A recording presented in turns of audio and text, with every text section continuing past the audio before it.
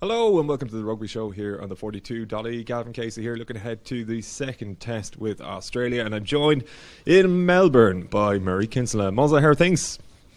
Not too bad, Gavin. How are you? I am keeping very well indeed. Are you looking forward to this second test after the barn burner that we ended up enduring, but probably enjoyed a little bit as well last weekend? Yeah, great game, great test match last weekend. Really looking forward to seeing how Ireland respond. I guess tactically there's loads of different elements. How they deal with Israel Folau in the air, how they manage David Pocock a little bit better. And on the flip side, how are the Wallabies going to play? The weather forecast at the moment is pretty poor. Rain kind of forecast for Saturday and quite cold. So it's going to be a different test match, I think. But yeah, so much to look forward to. And this selection that Joe Schmidt's just named this morning, Irish time, is really interesting.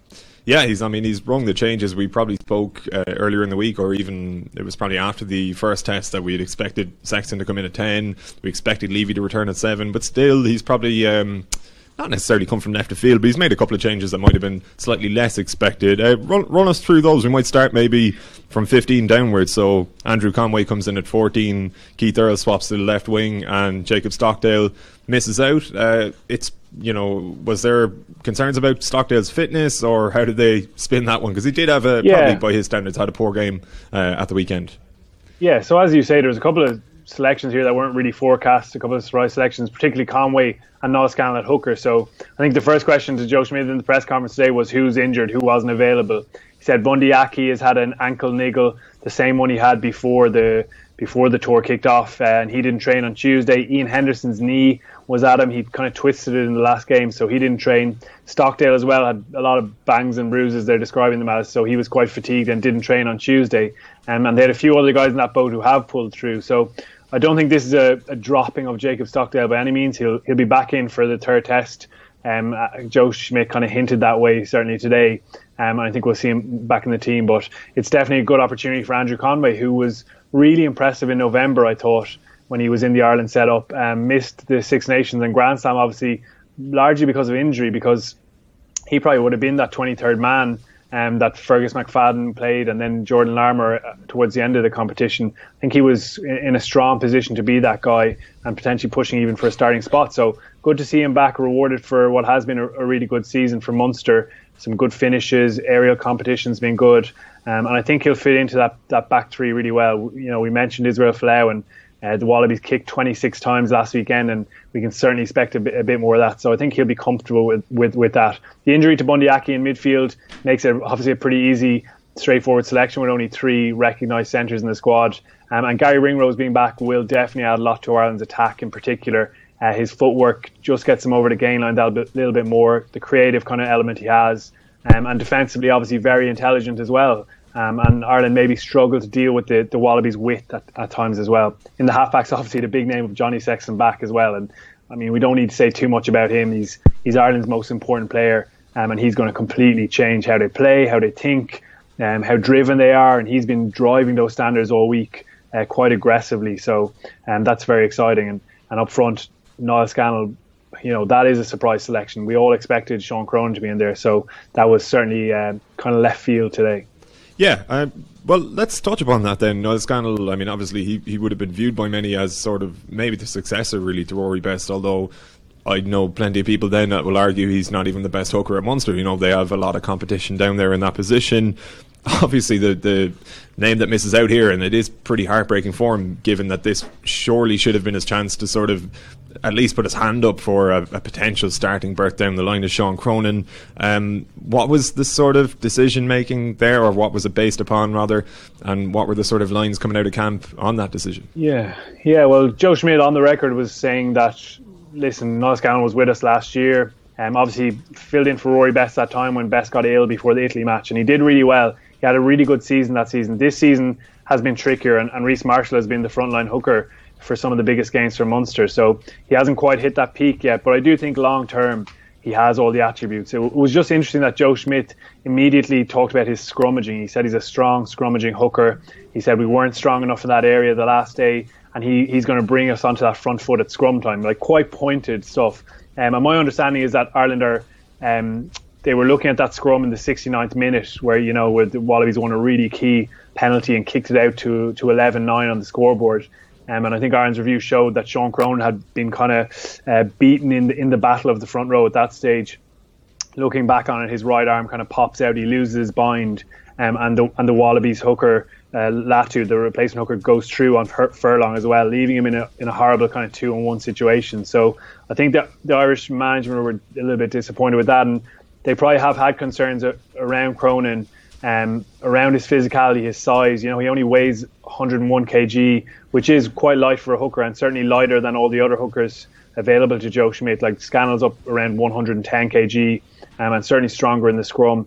So they've had that concern over him. Like, you look at his starts for Ireland, he's had 62 caps, but only 9 starts, which probably points to that concern that Schmidt has had over him. Now, that's one side of the story. The other side of the story is that Sean Cronin is possibly the most impactful hooker off the bench in the world. He can add something completely different to your match day 23, a real impact in the wider channels late on in games with his pace, with his footwork, good handling ability. And for me, he does hit hard. He's energetic and powerful. So there's definitely two lines of thinking there. Joe Schmidt is the one who makes these decisions, though, and certainly that's the sense at the moment, that power and size is something they're slightly concerned about. So, I mean, we don't know if Cronin's going to come back in next weekend, but certainly at this point it doesn't look great for him because, Rory Best is missing. And as you say, this was a tour for him to get in there. So, I think he'll be absolutely gutted with this selection. And particularly because, the other guys who come on for that scrum, Furlong and Healy, they're into the starting team.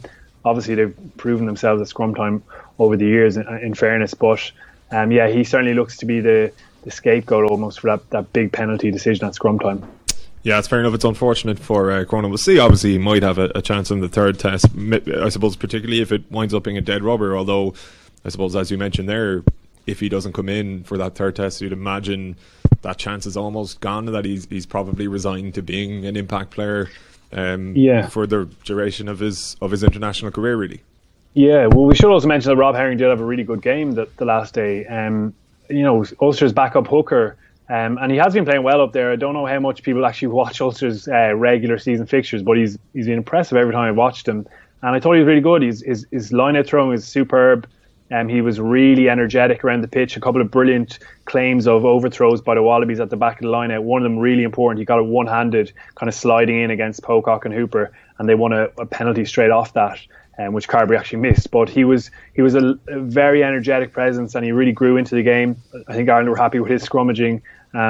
And so he's kind of been a big winner in the first week of this tour. So with him, with Scannell there, who Scannell wasn't even supposed to be in this touring squad, and now he starts a test with a huge opportunity to pretty much copper fasten a place in a World Cup squad realistically if he has a big game, and obviously Rory Best to come back. So yeah, that is a concern for Cronin, but we'll wait and see what happens there. He could come back in next week. Hopefully he gets a chance and proves a point. 100%. Just one other change then, and that was Dan Levy, who we touched upon last week. I mean, how much, I suppose, given our struggles at the breakdown, this was a logical decision more than anything, and it was one that we had expected.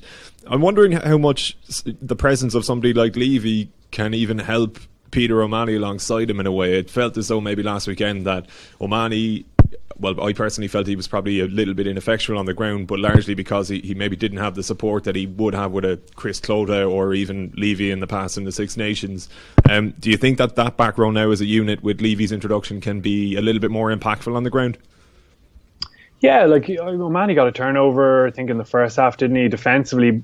When you're looking at the attack, we do tend to focus on the back row, but it is an unbelievably collective effort. It's not just down to the 7, the 6, the 8, or that combination. You look at Ireland's best performances, and the last time they played Pocock before last weekend in 2016 in Dublin, they absolutely smashed them at the ruck.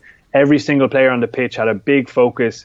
If he's anywhere in the vicinity, we're going to absolutely aggressively smash him out of there. It was a mindset thing, and that was slightly lacking, I thought, last weekend. As well as that, the Australians were really clever in how they allowed Pocock to get those opportunities. Watching the game back, they were really intelligent and slightly illegal maybe with some of the play off the ball. You just get a little shoulder onto the first support player and he's slightly delayed getting there. Even the last one where Conor Murray lost the head a little bit with the referee, there was a pull back on Tadhg Furlong by Michael Hooper off the ball.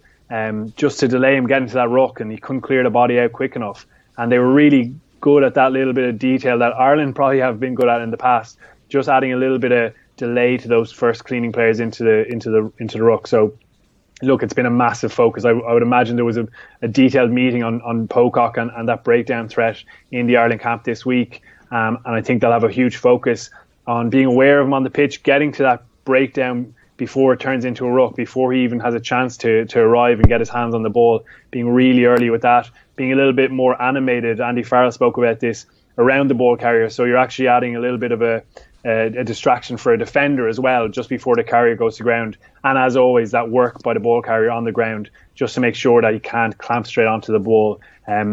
He's such a threat. He got a couple of really good turnovers the last day, but I think Ireland were close to managing him a bit better. And collectively, I think the mindset is going to be so aggressive. I think they'll feel they've been wronged. That's an area of real pride for them, their own possession, as well as the kicking game. So those 2 points are going to be massive for them this weekend.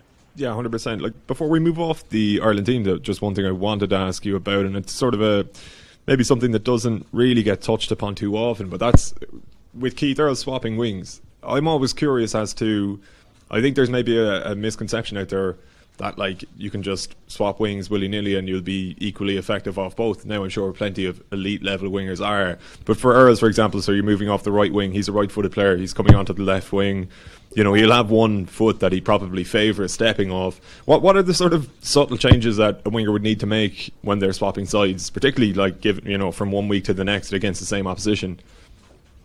Yeah, I mean, there's a lot in it. You mentioned the side they prefer to kick off or kick on. And a lot of wingers will like to have the foot closest to the touchline being their kicking foot, so they can kick in field when they're in trouble. When you're running out of space, getting in behind the defence, and drawing up that 15 and putting it in behind them, it's a little bit easier when you can slightly kick away from the touchline. Other guys prefer to have the opposite way around, so that when they go back to retrieve the ball, they've got a longer distance with their kicking foot to the touchline. And teams themselves will consider things like, which side does Conor Murray box kick better off? If it's the right side of the pitch, do I want to have my best chasing winger on that side to get up in the air and have that aerial competition? Alternatively, if we're a big counter-attack kick return side, I want to have him on the side of the pitch where the opposition kicker isn't going to kick to, so that when we move the ball into space, he's going to be in a one-on-one situation. So there's a lot that goes into it. I think the fact that it's Keith Earls and he's so experienced makes it easier for him to switch across. And I think his footwork off both sides is pretty good. I don't think it'll be a huge issue for him, and he has played in both positions for Ireland quite a bit, and for Munster as well as every other position pretty much across the back line. So I think he'll be more than capable of doing that, and I do like to look at that back three, and I'm hopeful that Earls and Conway will get a little bit more possession this weekend. Yeah, here's hoping. A couple of comments flying in, and please do keep them coming in. Brian McLennan says, flying to Melbourne from Brizzy in the morning. This one's ours. So enjoy yourself down there, Brian, and say hello to Murray if you spot him. James Dudley, don't be so timid this week. Go Ireland. That's probably a sentiment we all share, James. And Kieran Kelly says, Scannell is a good choice. No Cronin for impact. So I think he means Cronin not starting so that he can make the impact off the bench. And then, not sure Herring has that impact, although you've touched upon there, Murray, how impressive Herring was the last day.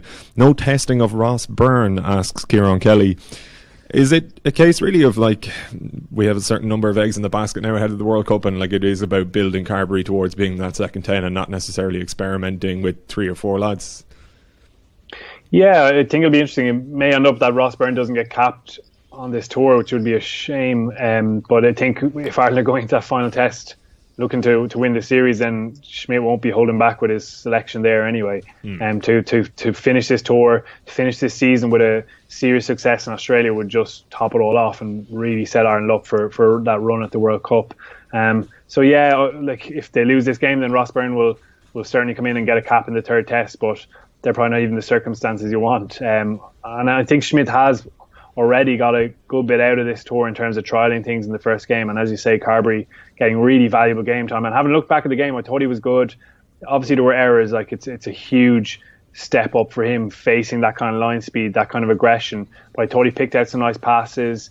I thought he had a couple of nice decisions on the ball as well, which is so important for an out half. Obviously he missed that penalty kick, which I think Schmidt was a little bit frustrated with, and as was Carberry himself. So definitely a lot to work on, and he'll have learned from being in those situations where he has to call a lot of plays on the hop and getting into the opposition 22 and trying to be calm there and direct the team. So for me, that's been a really valuable experience, even though if Johnny Sexton was on the pitch last weekend, I think we might have had a different result. Yeah, I think there's probably people who would agree with that. But as you mentioned, invaluable game time for Carberry, and it is maybe about the bigger picture as much as it is about winning a series. Looking at the Australia team, not much by way of changes, really. A couple of sort of positional reshuffles more than anything. Yeah, the two wingers have the opposite number jersey this weekend, but they actually changed that at the last stage last weekend. But it's the first time in Cheika's tenure that he's actually had an unchanged 23. Right. He claims he didn't realise that, but yeah, I think it points to the fact that they had a good performance, that he feels that was their first game of the year, which it was a week's preparation for that, and he wants to give those guys a chance to get the benefit of those combinations and having learned from a couple of errors of their own last weekend. So yeah, I think they'll be in a pretty strong and confident kind of mindset. They'll feel that they manage Ireland's threats particularly well, but also very much aware that this is a very different Ireland team. Dan Levy's raw physicality, Johnny Sexton's game management, and that combination with Murray, Gary Ringrose's footwork and his defensive intelligence. So it's definitely going to be a step up for the Wallabies, and what an exciting game ahead. Is there a way in which Ireland can somehow hamper Israel Folau in the air, or do you just almost have to accept that he's a freak of nature and not maybe kick the ball down on top of him as often as we did last weekend? Yeah, so it's been really interesting. We wrote about the restart strategy earlier this week. Cheika was talking about that today, and his theory was that Ireland were trying to take him out of the game with the first kick of a passage, which really does make sense when you think back of that last aerial take he had, the big one over Jacob Stockdale over his head that ended up leading to the try. That was directly off a restart that they didn't kick to him. They kicked off to the right. And if you watch Israel Folau, he moves straight from that position in the centre of the pitch, straight across to the right touchline. And on the very next phase, they kicked that ball for him to run and compete with. So that was probably Ireland's thinking. Let's also get a good competition on their best player, but let's try and take him out of the game so he's not on his feet to go and compete for the ball. When he was on his feet, which was relatively rare in those situations, you saw the damage he caused, even against Carney earlier on for that penalty where the ball was knocked on and Aki picks it up. So yeah, he's close to unbeatable, but I think there's definitely things they can do better. Even the Jacob Stockdale one, you look back at it and it's going to be very difficult to beat him in that contest, but Stockdale probably just gets there too early. He's underneath the ball, he's jumping up off 2 feet rather than launching himself in to meet the ball on that 45-degree angle. So I think that I've learned from those little technical errors as well as trying to manage where he is and when he's on his feet on the pitch. So they'll definitely have a bit of a strategy around improving that and giving him less opportunities to show his unbelievable skill. We were at the AFL this week, and some of the stuff Israel Folau was doing was better than what we saw in the Melbourne cricket ground. He's an exceptional player. He certainly is that much. I suppose, like you mentioned, the Australian mindset there, it's probably a testament to Ireland's mindset that we can come off the back of a 9-point defeat to Australia that in previous years we would have sort of accepted, particularly if there was a second test. But it was clear from the players and coaching staff that there were a lot of frustrations on the back of last weekend. Are we almost overlooking maybe Australia in one way, I suppose, because for the last couple of years, I mean, obviously maybe World Cup aside, they haven't necessarily been the force that they were in the late 90s, early 2000s. Whereas under Cheika, they probably are almost as much as a coming force as Ireland are. Like, we probably have this idea of us being kind of fastened as the number 2 team in the world, at least ahead of November and New Zealand. But there's probably a case to be made for Australia being, at least chasing us very closely, if not up there with us already. Yeah, I think the first guy who would make that case would be Joe Schmidt. He always talks about the little margins between these games, between these teams of this stature, and that's definitely the case. They've had a very different journey to Ireland, in fairness, over the last couple of years. Since that 2015 World Cup, quite a few debuts, I think 27 debuts, a lot of change in the team, a lot of inconsistency in performance. But they feel they've come through that now and got to a stage where Cheika goes, okay, I've got a pretty settled squad here. I know who my key players are. I also have David Pocock back from a sabbatical for a year, which helps a little bit. So I think they feel they've got that core built in. Now they can start developing new strands, because they've always been known as that run everything team. We're all about attacking play, but last weekend against Ireland, it was very tactically mature. 26 kicks. Now some of that kicking was quite poor, but they tried to put a lot of pressure back on Ireland. They had a big focus on the scrum, which they're not traditionally known for either. And certainly just like raw physicality was a big thing that Cheika was driving. Just making big hits, making big statements in contact. And those three things we mentioned there aren't really traditionally associated with Australian rugby. So I think they're going to move in a slightly different direction now with the World Cup in 2019 in mind.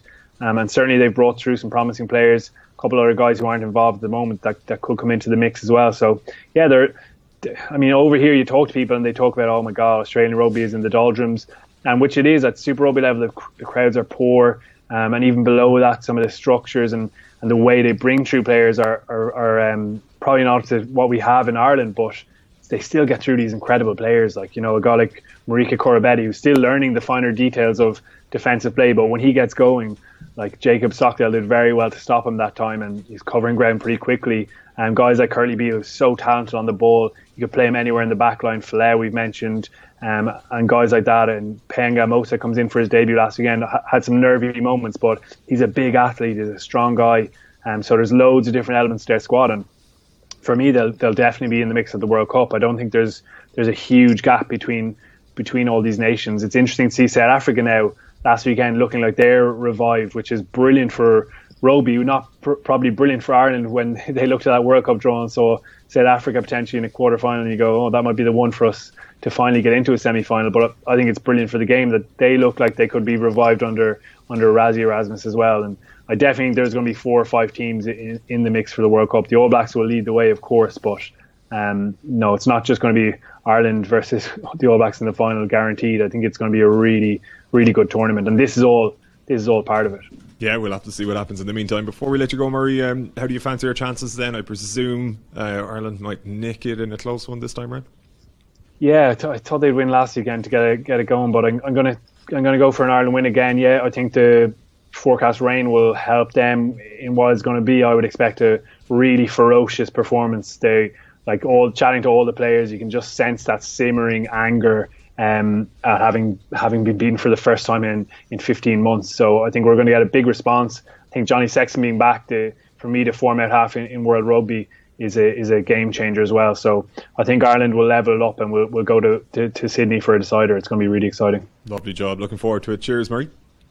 Thanks a million. We'll catch you soon. Saturday, and to you guys at home as well. Thanks a million for tuning in. We'll be back after the second test on Saturday to catch up with Muzza down there in Melbourne. In the meantime, enjoy the rest of your week and have a good weekend, and hopefully enjoy the second test as well. But until then, take it easy.